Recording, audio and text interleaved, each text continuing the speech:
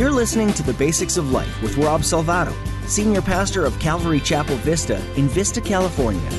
These are the basics of life. Well, welcome to The Basics of Life. I'm Rob Salvato, and this is the interview edition of our program, where my role changes from Bible teacher to interviewer. And I personally love these editions because I have the privilege of having some great conversations with people who are making a big-time impact for the kingdom of God in this broken world of ours. And today I'm talking with Kari Stageberg. Welcome to the program, Kari. Hi, thanks so much, Rob. I'm excited to be here. Yeah, we're really glad to have you on the program. And I was introduced to Kari in September of 2019 when she was speaking with her dad at a marriage event that my wife and I attended out in Palm Desert, California. And Kari, I got to tell you, to be honest, when we signed up, I thought it was a little bit weird that your dad was bringing his daughter with him to a marriage retreat. Yeah. But I've always really loved your dad's ministry. I've read a lot of his books, and so we wanted to go, and it was great. But I have to say that we actually loved you way more than we loved your dad. And he was great, but you were exceptional. And, thank you. Well, and everything I learned from him. And, you know, it's kind of funny you mentioned that. I had a lady come up to me during the first session who actually thought he was my husband. So there was a lot of clarifying that had to happen that weekend. Yeah, absolutely. But it was fun. Well, together you made a really great team, and I just want to say, well done. You guys did great. Oh, thank you. Now, Kari, before we jump into our conversation today, can you just take a minute and introduce yourself to our listeners? Yeah, absolutely. So, Kari Stageberg, and I have the incredible honor of getting to be the CEO of Strong Families, which I get to do alongside of my dad, Dr. John Trent, and it's just a really special opportunity getting to work with him, but we really help couples and families just build great relationships, and that's really what we get to do together. So it's just an incredibly special thing to get to do with my dad. That's awesome. And, you know, one of the things that I really loved about you when you shared at the retreat is just how honest and vulnerable you were. And you shared about being in an abusive relationship several years back. And I really appreciate you being willing to talk with us today about that. Yeah, well, and it's such an important topic. I mean, 1 in 4 women, 1 in 9 men are experiencing abuse, and I'm just really thankful you guys are talking about that. It's super important. I agree. And I, as a pastor, do a lot of counseling and, you know, talk to women who are either in those kind of relationships or have come out of a relationship like that. And so I think I agree with you. This is something that the church really needs to be talking about and dealing with today. And so let's just give a little bit of background. You grew up, you know, in a Christian home. Your dad's a well-known author and teacher and pastor. And you grew up in the faith. And I think many would probably think that, you know, you grew up in the ideal home. Did you ever have a season where you rebelled? Maybe you doubted your faith or you strayed from the faith? Yeah, absolutely. And, you know, I mean, if someone had told me even, 10 years ago that I would be doing ministry with my dad, I would have laughed in their faces. And, you know, I think you can have everything handed to you. You know, you can grow up in a Christian home. You can, have parents who give you their blessing and tell you that you have value and that there's a God that loves you. But at the end of the day, it's a personal decision. And I know for me personally, God just always felt really abstract. And I think everyone has to go through a journey to make their faith their own. And for me, it was a very long season. So pretty much from, junior high, early high school, all the way through the end of college and beyond was kind of my rebellion stage, if you will. So yeah, I doubted for a long. It wasn't ever like I didn't believe that God was real or that Jesus was real. I just didn't understand how or if they even had a place in my life or what that even could look like on a tangible level. Wow, interesting. And I think you're not alone in that. I think there's a lot of young people today that struggle with those same type of feelings and questions. So let's jump ahead here in your story to the point where you you end up in this abusive relationship. How did you end up in that relationship, and how long did it last? Yeah, so, I don't know that there's like a clear, this is how I ended up there, but the reality is when you're trying to seek value and affirmation from things that are not the Lord, you tend to settle for things. And, I think I was just looking for another person to tell me that I had enough value. And so I ended up meeting him when I was in college, and he just kind of seemed like a knight in shining armor, and was very charming, very just everything that I had ever envisioned, and I just couldn't believe he was interested in me. And I didn't know any of the warning signs of abuse, not having grown up with that. I just didn't have a paradigm for what abuse was. And so by the time I realized it was abusive, we had already been together for a really long time. So overall, that relationship lasted about four, almost 5 years total that we were together. Wow. So how old were you when that all started? I was I think I was 19 when I met him, maybe. And then I was like 23, 23-ish, 24 when I left. Okay. And did anybody else in your, family see any of the warning signs or any of your friends? People did. And I'm incredibly thankful for the people that chose to say something. My family had expressed concern. Friends had expressed concern. It's so funny in hindsight. I think when you're in an abusive relationship, you really overlook the warning signs. And again, not being super familiar with abuse at the time, I just thought, everyone has ups and downs. These are normal. But I even had a neighbor who showed up and offered me a key and just said, if you ever need a safe place to stay, you can stay here. We had neighbors that had called the cops, but I just couldn't get it. It was, you're kind of locked in this state of love and survival. So there were lots of warning signs, and there were lots of people that told me, hey, you're making a mistake, or this doesn't seem right, or something isn't okay or normal here. But again, I had to choose to believe that.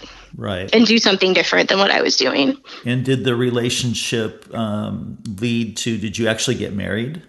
Yeah. So, we ended up eloping, shocking my whole family. Not the best thing to do when you have a dad in marriage and family ministry.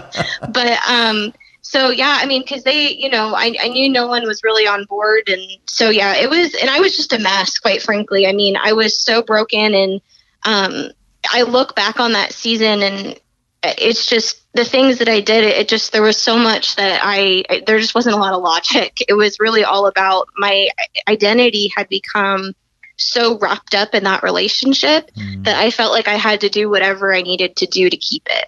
So we ended up eloping, and then we actually ended up with an annulment a little bit less than a year later. Gotcha. So did that relationship all happen during a time when you really weren't walking with the Lord, or were? Right. Yeah. So I was in college and then out of college, and I was not walking with the Lord. I was just really lost and really broken. And, I think in abuse does that as well. So when you add brokenness on top of brokenness, it was just, it was really kind of, it's hard to describe that season, but it was just a really dark, really hard season. And I just felt like I didn't have any hope. And I didn't know how to get out, even if I wanted to. It was just a very confusing, challenging, it was just a mess. I know I'm not describing that very well, but it was just a very dark season. Right. Now, in a very, what I would say, vulnerable blog post that you wrote called Fighting With, Not Against, you wrote about becoming an emotional monster at times. Mm-hmm. And I'm wondering, was part of that from maybe hiding what was going on? Yeah, when I got out, when you're in an abusive relationship, you really develop a unique set of survival. And you repress and you repress and you repress, because if you share your emotions, they're going to be used against you. And so when I got out and actually started to try to build healthy relationships, I didn't know how to access those emotions. And then as I realized, especially with Joey, my husband now, that he was a safe person to be emotional with, that I could actually share how I felt and it wasn't going to be used against me. I didn't know, it was like learning how to do something for the first time. So I didn't know how to do that in a healthy way. And you know, even when I was in the relationship with my ex, there were definitely times where I didn't act appropriately either, or say things appropriately. But I think really with Joey, it was like learning how to develop a new muscle. How do I express emotions in a healthy way? And you know, when you're not used to emotion, it feels really overwhelming. Right, So yeah, I really was. I felt like an emotional monster and I didn't know what to do with those emotions. So that's why I'm so thankful for things like counseling and friends and, you know, even just Joey's patience and grace and helping me figure out different ways to do that.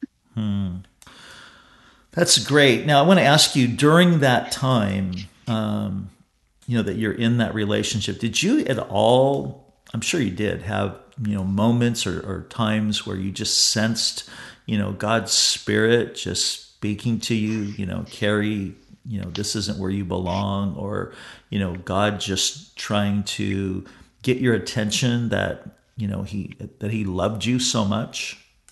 Yeah, you know, and I think honestly, that's one of my favorite things about the Lord is that he never stops pursuing us and he never stops trying to show us how much he loves us and that we have an option. And there's definitely multiple things I can point to in that season. There was a family member who gave me a book on abuse.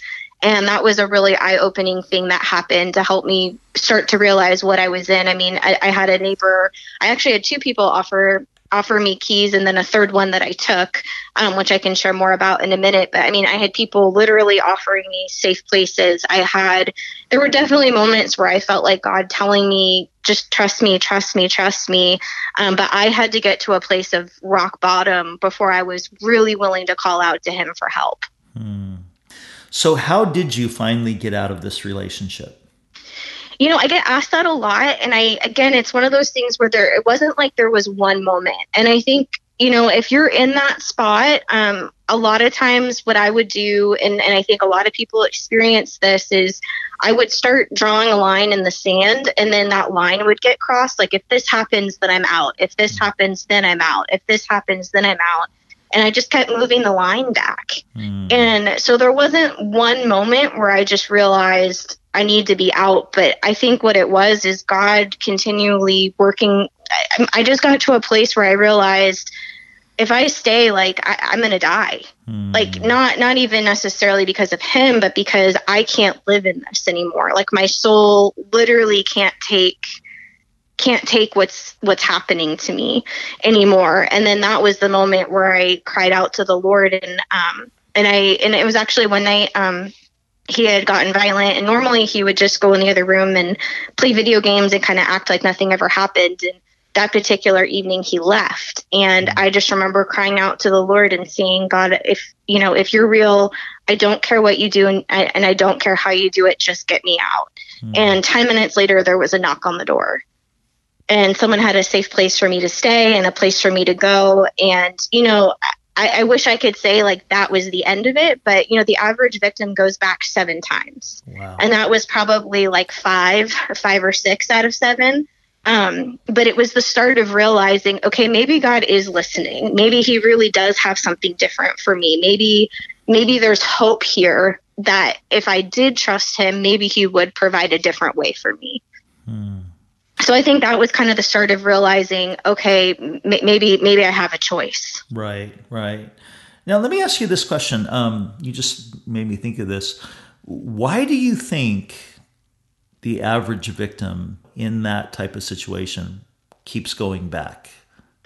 You know, there's so many emotions that are mixed into it. I mean, one, you do love that person, but also that cycle of abuse really is an addictive cycle. And I don't know if you're familiar with, I mean, I'm sure you are, you're a counselor, but for those who are not familiar with the cycle of abuse, you know, it's really this, there's an incident where abuse happens and then it goes into a honeymoon phase where they're sorry and repentant and all of the things. And then it kind of swoops back down again and tension starts to build until the next incident. And it's really easy when you're in that spot you're such in a survival mentality that those lulls, that honeymoon period, you're going, okay, maybe it'll be different this time. Maybe it really will change. And you want to believe that so much. And you're also dealing with just the trauma. It's really very challenging to be able to think clearly when abuse is happening to you. Yeah, you probably, I mean, you're on the one hand dealing with so many different emotions that you're not dealing with things in real reality. Is that right? Right. Yep, exactly. And I think too, it's a big deal to try to say like, I'm going to end a marriage, or, you know, is that even the right thing to do? And, you know, are people going to hate me because I walked away? And, you know, and also I think there's also a question of value. And I know for me, that was a big thing where I felt so much shame and I felt so like I wasn't worthy. And so it's really hard to think, well, if I get out, is there even hope for me in general? Is there a future for me in general? Wow. Which is so, you know, amazing, I think, probably to anybody that knows you, because, I mean, it's obvious.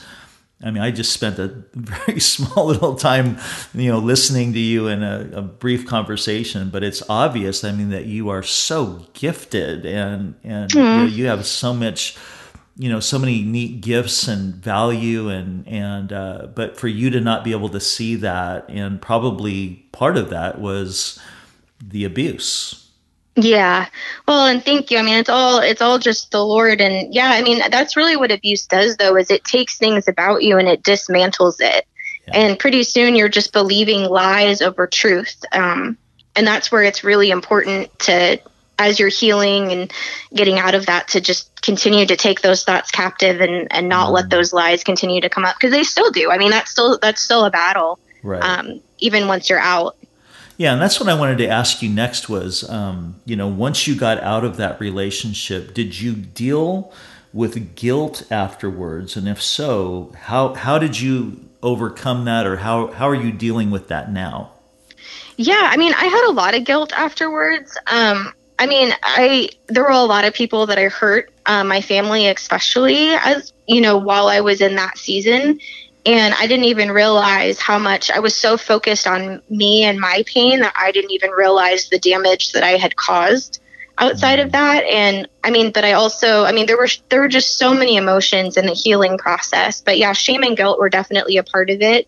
But I was also still dealing with all the lies that he had spoken, you know. And so really, I think, you know, it was a combination of just the Holy Spirit and counseling and lots of prayer.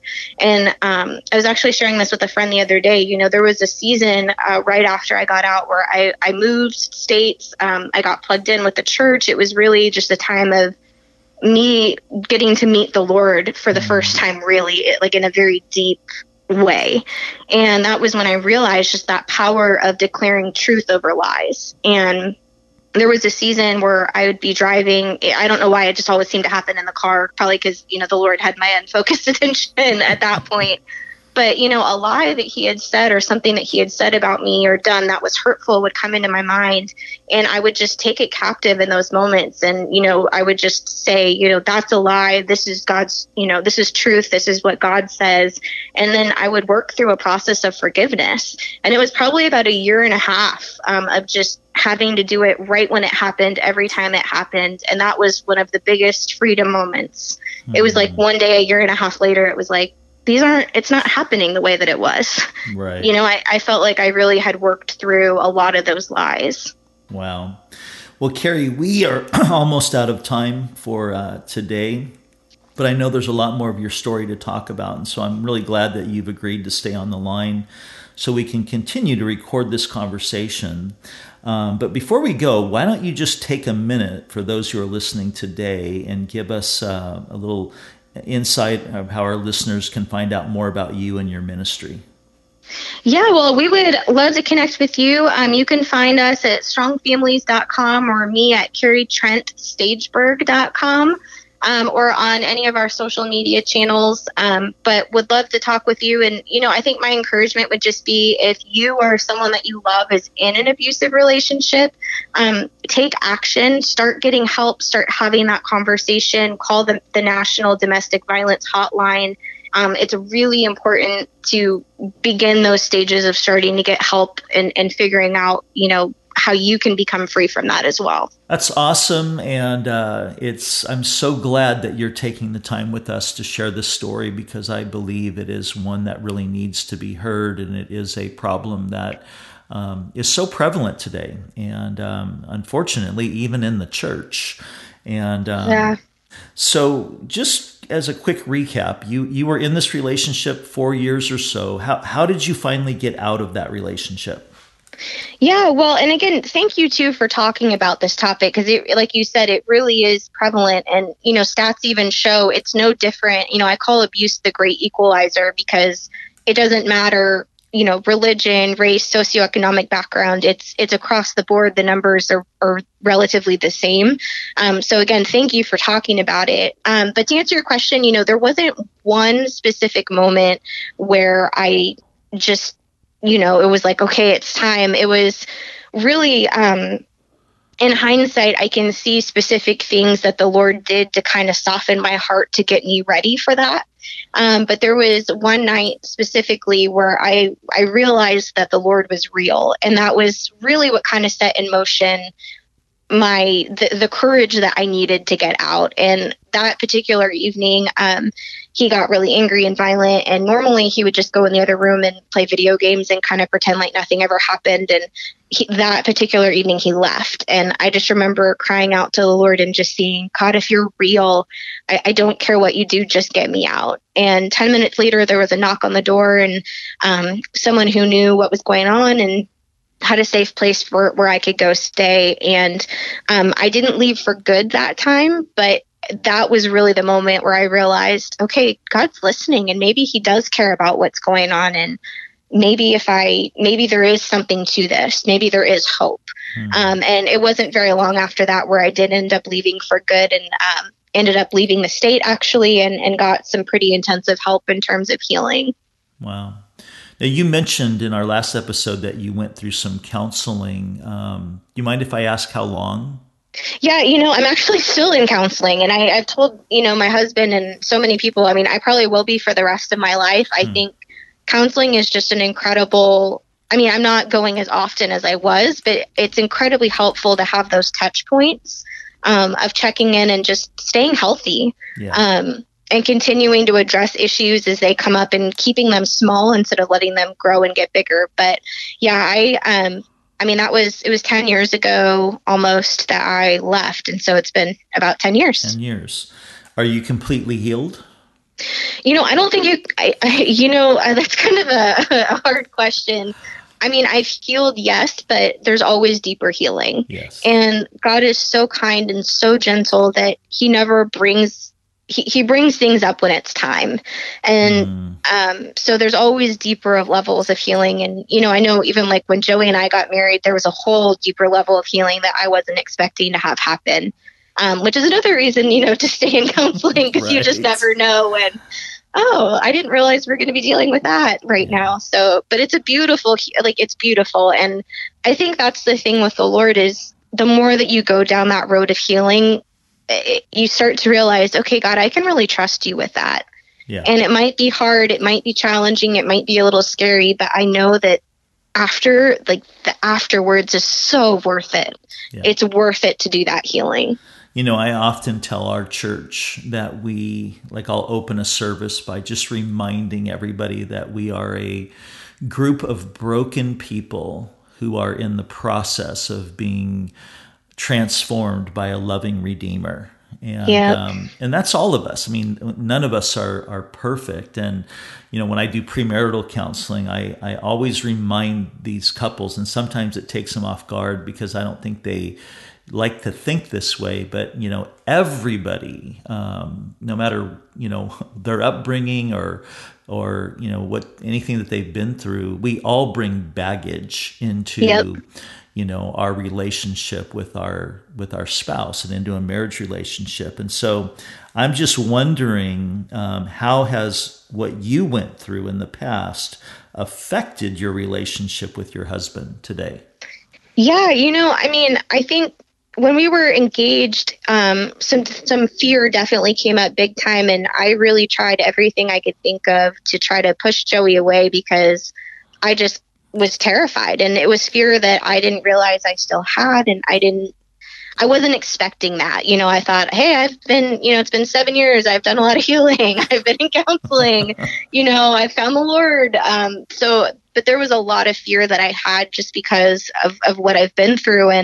But that's, again, that thing with when you trust the Lord and you walk through a process, he always brings you out the other side. And I've grown a lot over the last 3 years that we've been married, and I'm still growing. And, I definitely had some anxiety attacks our first year of marriage, where my husband, Joey, he's amazing, and he's a cinematographer, but he does a lot of live sporting events. And so he can't answer my call when he's shooting a football game, Right.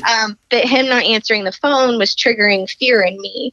And so that was really something where I had to work that through with the Lord and with friends, and just having people I could call to say, all right, I'm really struggling today. Like, I need some help getting through this. But that's the Lord has healed that. And, even there's just so many different ways where I can just see, like, Joey is the guy the Lord picked for me. And he's so kind, and he's so patient, and just reassuring in ways that I need to. But there's also, I have that responsibility where I need to be dealing with my things. And because his reassurance isn't enough, like, I need to be going to the Lord to be getting my validation and my value.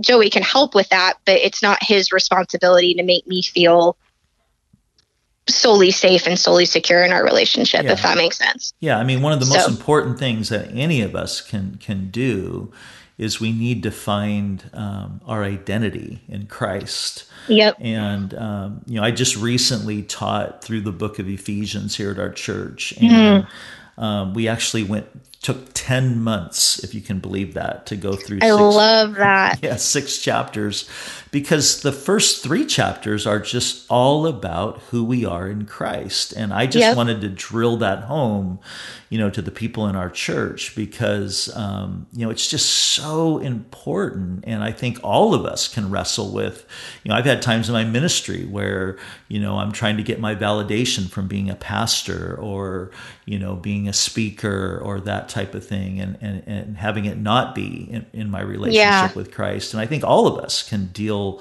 with that, but we are going to be the most whole, and I think the most really who God wants us to be when we're walking in that realm of just knowing, who we are in Jesus, and, what it means to be, his workmanship. And for each one of us, I love that picture of the workmanship and how, it's poema in the Greek, and it means, masterpiece. But that term masterpiece was used to describe any form of art, not just a poem, because that we get our English word poem from it. So, it could be a song, it could be a painting, it could be a sculpture, and anything that was deemed to be, just excellent was called a masterpiece. And I love that. Poema.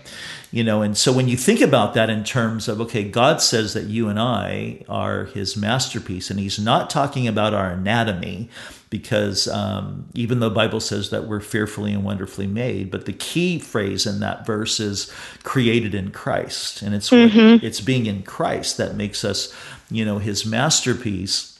And when you think about that, that is, as if God is saying, I'm an artist.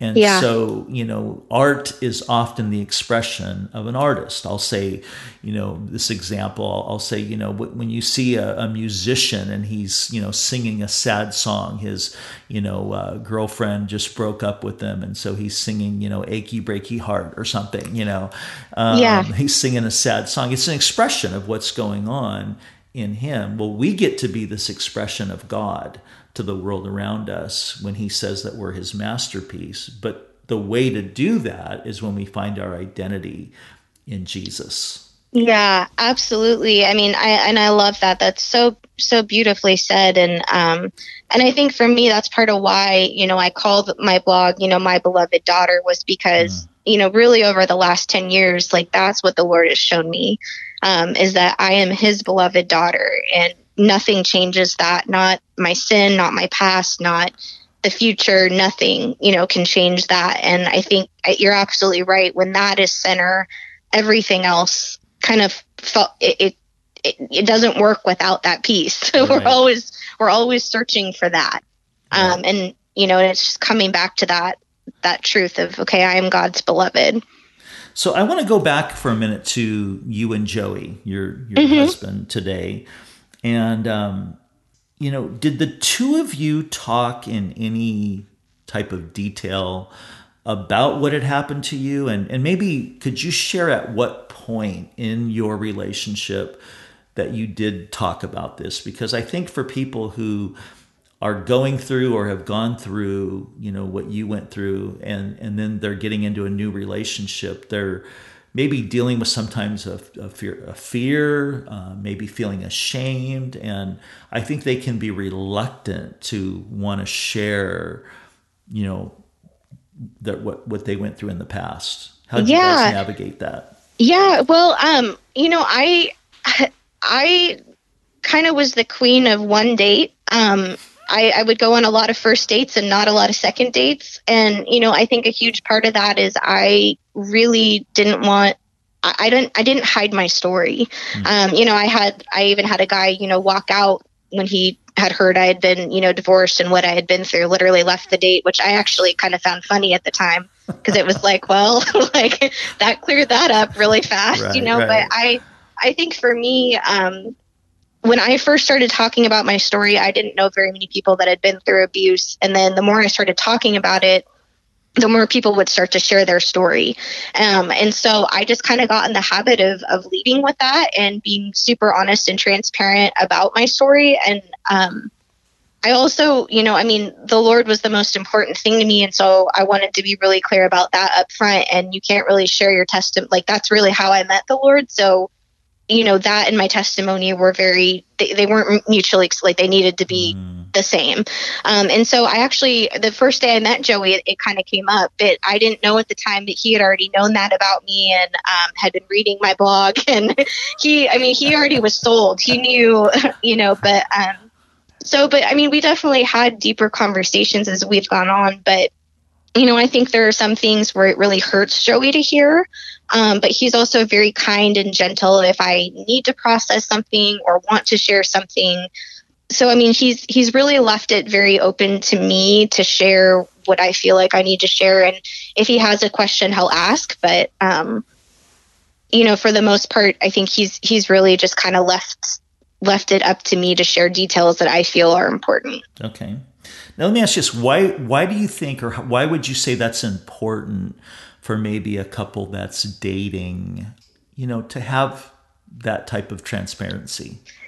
Well, I think, like you said before, everyone has baggage that they bring into the relationship. And I think at least for me, I wanted to go into it knowing as much as I could and letting the other person know as much as they could so that we could make a really good decision. And just be aware of what it is, and so I think being transparent about your past, about your struggles, about where you're really at is super important when you're dating, because those things are going to come out when you get married. Right. And, you can either make it, be prepared and know ahead of time and be fighting together on it, or you can have a lot of shocks along the way. And it's not like, God can't work with that or help, but I just felt like marriage is hard enough. I didn't want there to be a lot of surprises if I could help it. Yeah. So describe what fighting together looks like. I think Joey really has taught me in a lot of ways what that looks like. And I didn't, I think I had such a fear of fighting with Joey because I was afraid of not necessarily that he was going to yell at me or be cruel or unkind, because that's just not Joey, but that somehow through that fight, he would decide that I wasn't worth being in a relationship with. And so Joey has really kind of shown me that it doesn't matter what we disagree on. Like, his love isn't going anywhere. He's not going anywhere. And so that gave me freedom to actually be able to bring up issues and to be able to say, like, hey, that hurt my feelings, or, this didn't go so well today. Can we do it in a different way? And so it's helped me realize that I don't need to be afraid of conflict.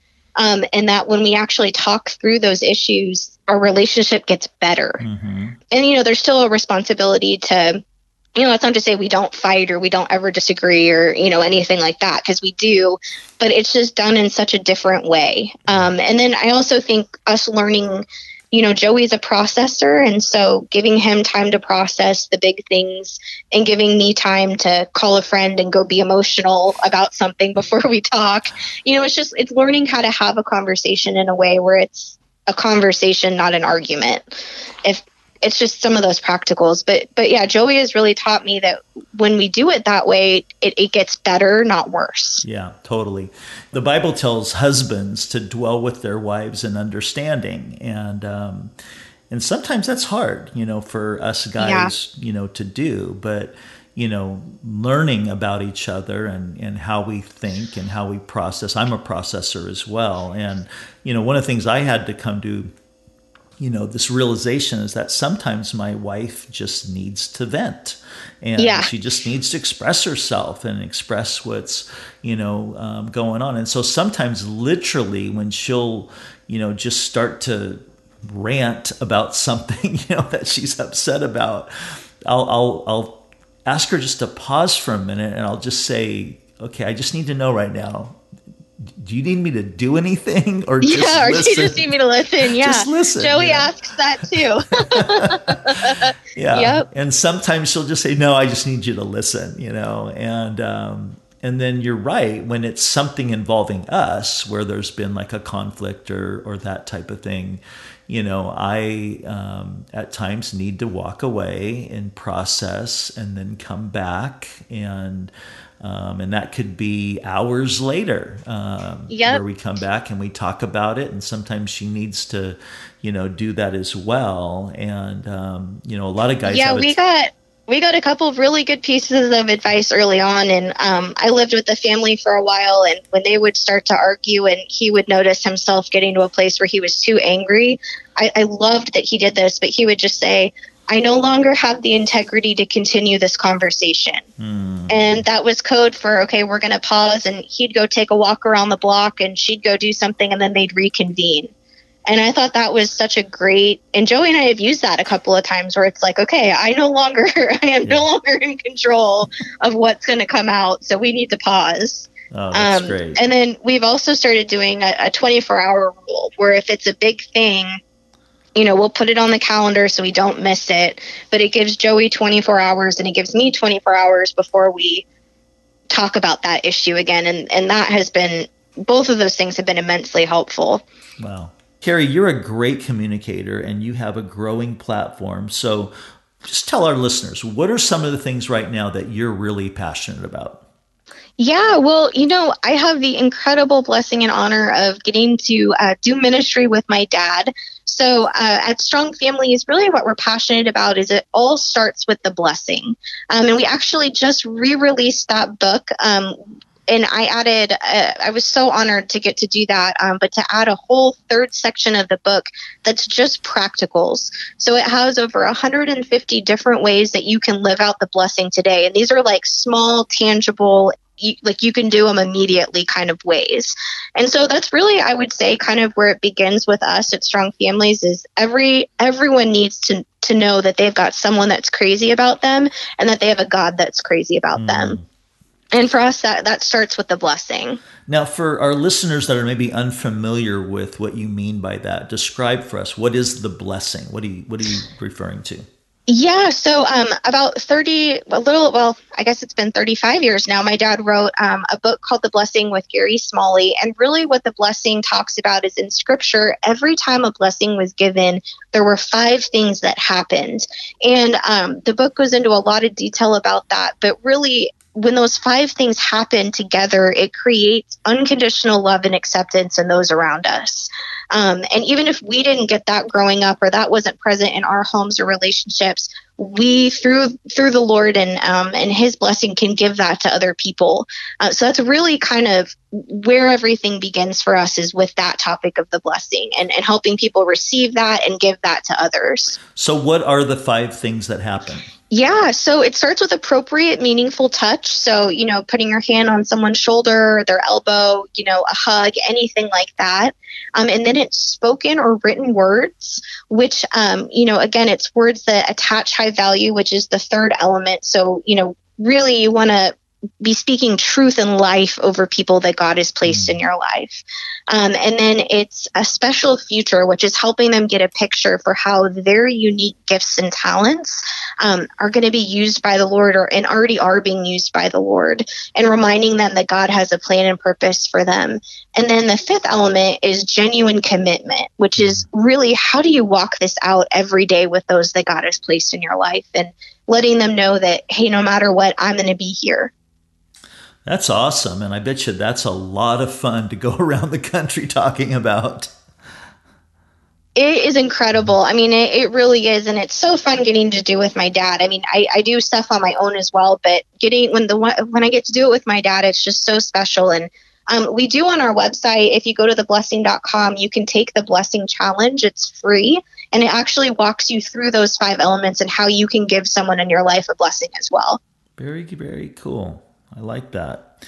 Now, I appreciate how you've been vulnerable to write about your story, and so I'm just wondering, have you found other women reaching out to you because of what you went through? Yeah, it's when I first started sharing my story, when I got out of that relationship 10 years ago, I didn't know anyone else. I knew of one other person that had kind of been through what I had been through. But now, I mean, I know it's just incredible. And my husband, Joey, kind of calls me a magnet, because whether it's, the barista at Starbucks or someone sitting next to me on a plane, I seem to find people that are going through that experience or have a loved one who is. But yeah, every time I talk about abuse or share about abuse, it's astounding how many people, message me or call me or text me, or, even just stay after at an event to talk about that. It's a huge problem going on today, and so many people are impacted by it. Yeah, Paul wrote in Corinthians where he said that, we can comfort others with the comfort that we've received from the Lord. And so I think when somebody goes through, something, I mean, any type of, situation, but especially, one like yours, there's a reason for it. There's I mean, even though, it was maybe the result of some poor choices in your life at that particular time, and you had already talked about in the first session how you had walked away from the Lord, and at that time you really weren't, finding your identity in Christ, that you were seeking to find it in something else. And so, you end up in this relationship, but God is so good, isn't He, to redeem, oh my gosh, yeah, our poor decisions. And He can take, the things that were, the ashes, and He makes beauty, from the ashes. And we just finished this past weekend studying through the book of Ruth, at our church, which, as you know, I mean, it's a story that starts with a really bad decision when this guy Elimelech takes his family to the worst place he could probably take them, being Moab. And the first chapter ends with death and despair because of that decision and what happened. But then you see this beautiful story of redemption where God, brings everything back around, and He blesses this gal named Ruth and her mother-in-law Naomi. And then from that relationship, marriage that she has with Boaz, it takes us literally to Jesus. And it's such a great picture of how God redeems those type of things and gives us the opportunity then after that to be able to share these stories. And so it doesn't surprise me at all that God keeps putting you in these divine appointments where, he can use you because, he obviously allowed this to happen in your life, knowing full well that he would be using you in other people's lives. And I think that's awesome. Yeah, well, I mean, and it's just so who he is, I mean, he really does. He takes our hurts and uses them in ways we can't even imagine. Now, there's something powerful, I think, that happens when we do make ourselves vulnerable to others. But I know for a lot of people, that can kind of be scary. Now, in talking to you, I kind of get this feeling that you really weren't afraid to do that. But was there ever a point where you had to kind of overcome that fear? Yeah, I mean, and there are other things, that I've done in my life where, you battle shame. But I think at the end of the day, I would rather be authentic. And I don't mean to say that if you're not being, it doesn't mean share everything with everybody or you need to. Oh, yeah. But I think my heart is to say, I screwed up, but God can use it, but only through true repentance. It's through that repentance and through his healing and through saying, okay, Lord, help me do it a different way. Like he can use that in my life and he can use that for somebody else. And I just,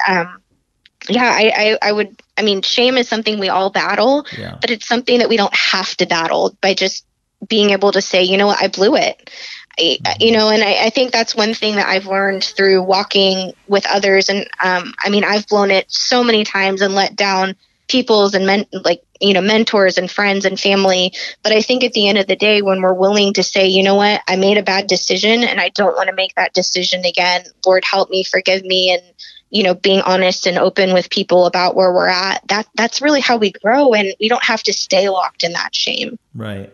And here's what's interesting about what you just said, because you said, that there has to come to that point of repentance. And I think oftentimes when somebody goes through something like what you went through, there's a tendency to want to just define yourself as a victim. And which in one sense is absolutely true, but in the other sense, there's also the point of taking responsibility for your decisions, and that's where the repentance comes in, because repentance is a change of mind that leads to a change of direction. And so maybe elaborate for a few minutes on, just what that looked like for you in your life, because I think a lot of times that's where some people never, ever move forward, is because they're unwilling to do that. And so they have a tendency to just allow themselves to they end up finding their identity in being a victim instead of being in somebody who, is now in Christ. Does that make sense? Yeah, absolutely. Well, and I think, there's a couple of things with that. I would say, first of all, if you are in an abusive relationship, it is not your job to deal with what you've done wrong or right until you're out. And it is not your job to forgive until you're out. And that does not mean forgiveness will not be a part of your process, because it will. But it's really important to focus on finding a safe place and health and safety. And then processing these emotions. And so I think, getting out of that relationship, once I was out, once I was safe, once I was walking through healing, there really were two sides of it. And one was forgiveness for him, for what he did and what he said, and realizing that I was never going to get that from him. And even if he apologized, it wouldn't have fixed it. I had to forgive him on my own and, with the Lord. But then there was that other side of repentance and of realizing, okay, there were decisions I made that led me here, and there were people that I hurt in this process, and, decisions that I'm making now that aren't healthy because of my hurt. And realizing that if I didn't change and I didn't, repent and really find a new way to do it, I was gonna end up right back where I started. So they really were two separate things. But again, I think it's really important, if you're in abuse, to get to a place of safety before you start, processing those pieces, if that makes sense. Because it's so hard and confusing and muddled when you're in it. Yeah, that makes perfect sense. And that was actually really, really well said. And you have some great wisdom for such a young lady. Well, make mistakes, learn. And Exactly. Oh man. Has your vulnerability opened up any doors with people who don't share your faith in Christ? Yeah, I think at the end of the day, people want to know that they're loved, and they want to know that even with their deepest, darkest thing that's going on, or whatever it is that they're struggling with, that they're loved. And I do think that it has, and I think abuse, again, it's a language that, and an experience that transcends just a spiritual plane. Like it is something that opens the door to talk to people that maybe wouldn't have talked about it beforehand. But at the end of the day, I think when you have experienced great forgiveness yourself and restoration yourself, it's like you just look at people and you're like, I know that God can fix that. I know that there's hope for you. I know that if God did it for me, of all people, like there is nothing he can't do. And so I think, just being willing to love people where they're at and provide hope, is something that I love, and I'm so honored to get to do. Yeah, that's amazing. And are you familiar at all with Ben Corson?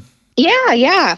Ben's a good friend of mine, and he has that ministry, Hope Generation, and he wrote that new book, Optimistics, or Optimist. I can't remember how you say it, but he's that just same way, like, man, just to bring hope to this generation. And have you had the opportunity to speak on any platforms that are outside of the Christian community yet?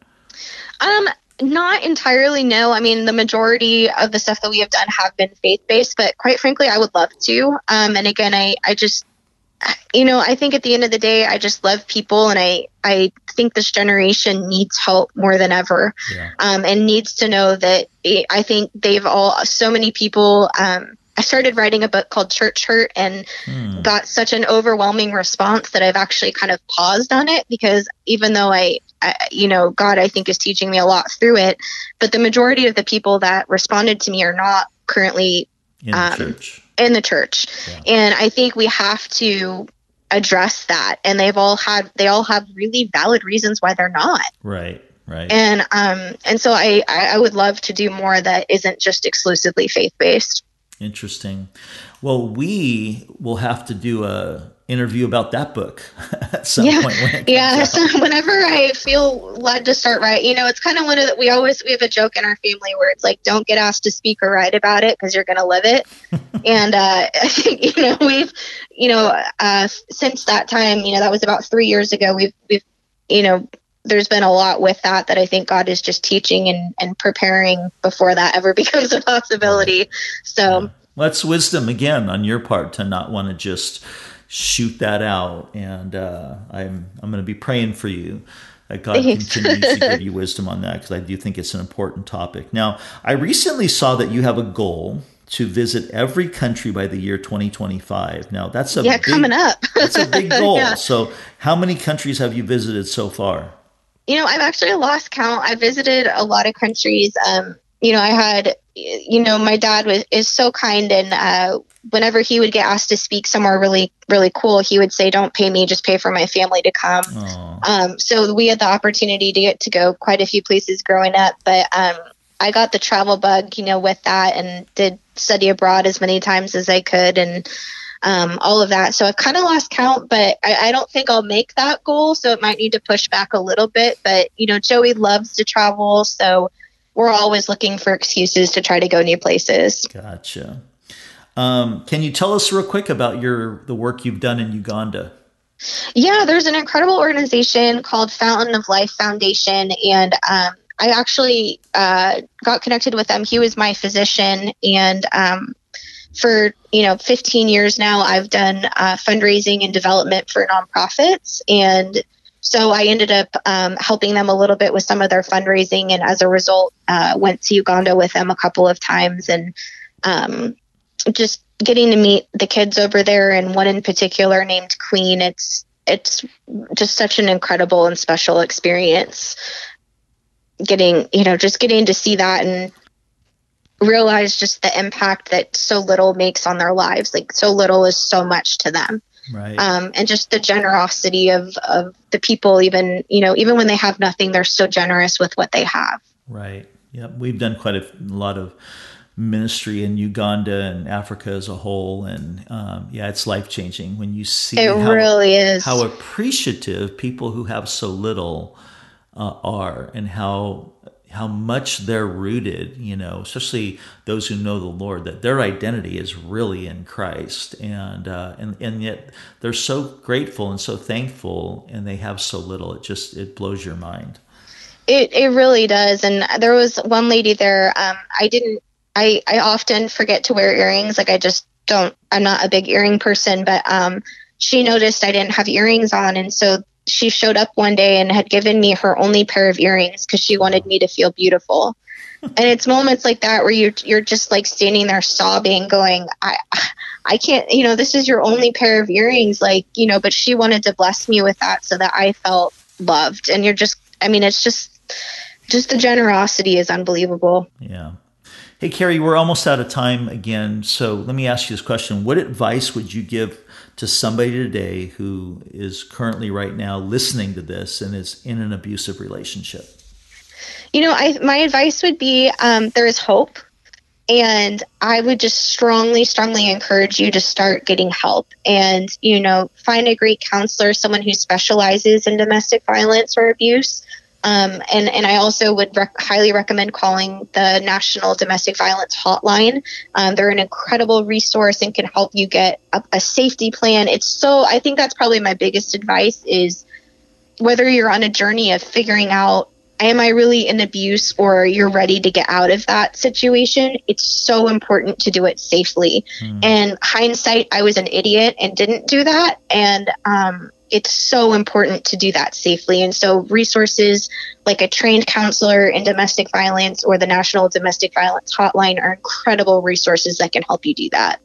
That's great. Kari, thank you so much for spending this time with us and sharing your heart. And we just we'll pray that God continues to use you and give you this platform to speak on this issue and the other things that you're really passionate about. And can you just give our listeners just a quick shout out of how they can find out more about you and your ministry?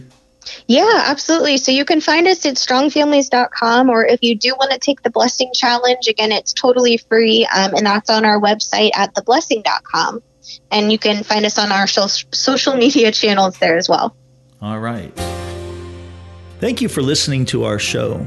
The goal of this podcast is to bring you meaningful conversations that are meant to inspire, enlighten, encourage, and bring hope. Our show is produced by the awesome team at His Productions, and we are also a part of the Good Lion Podcast Network. For more Christ-centered content, I would encourage you to check out their website at www.goodlion.io. Well, I'm Rob Sabato. Until our next conversation, remember to keep the basics of your life simply Jesus.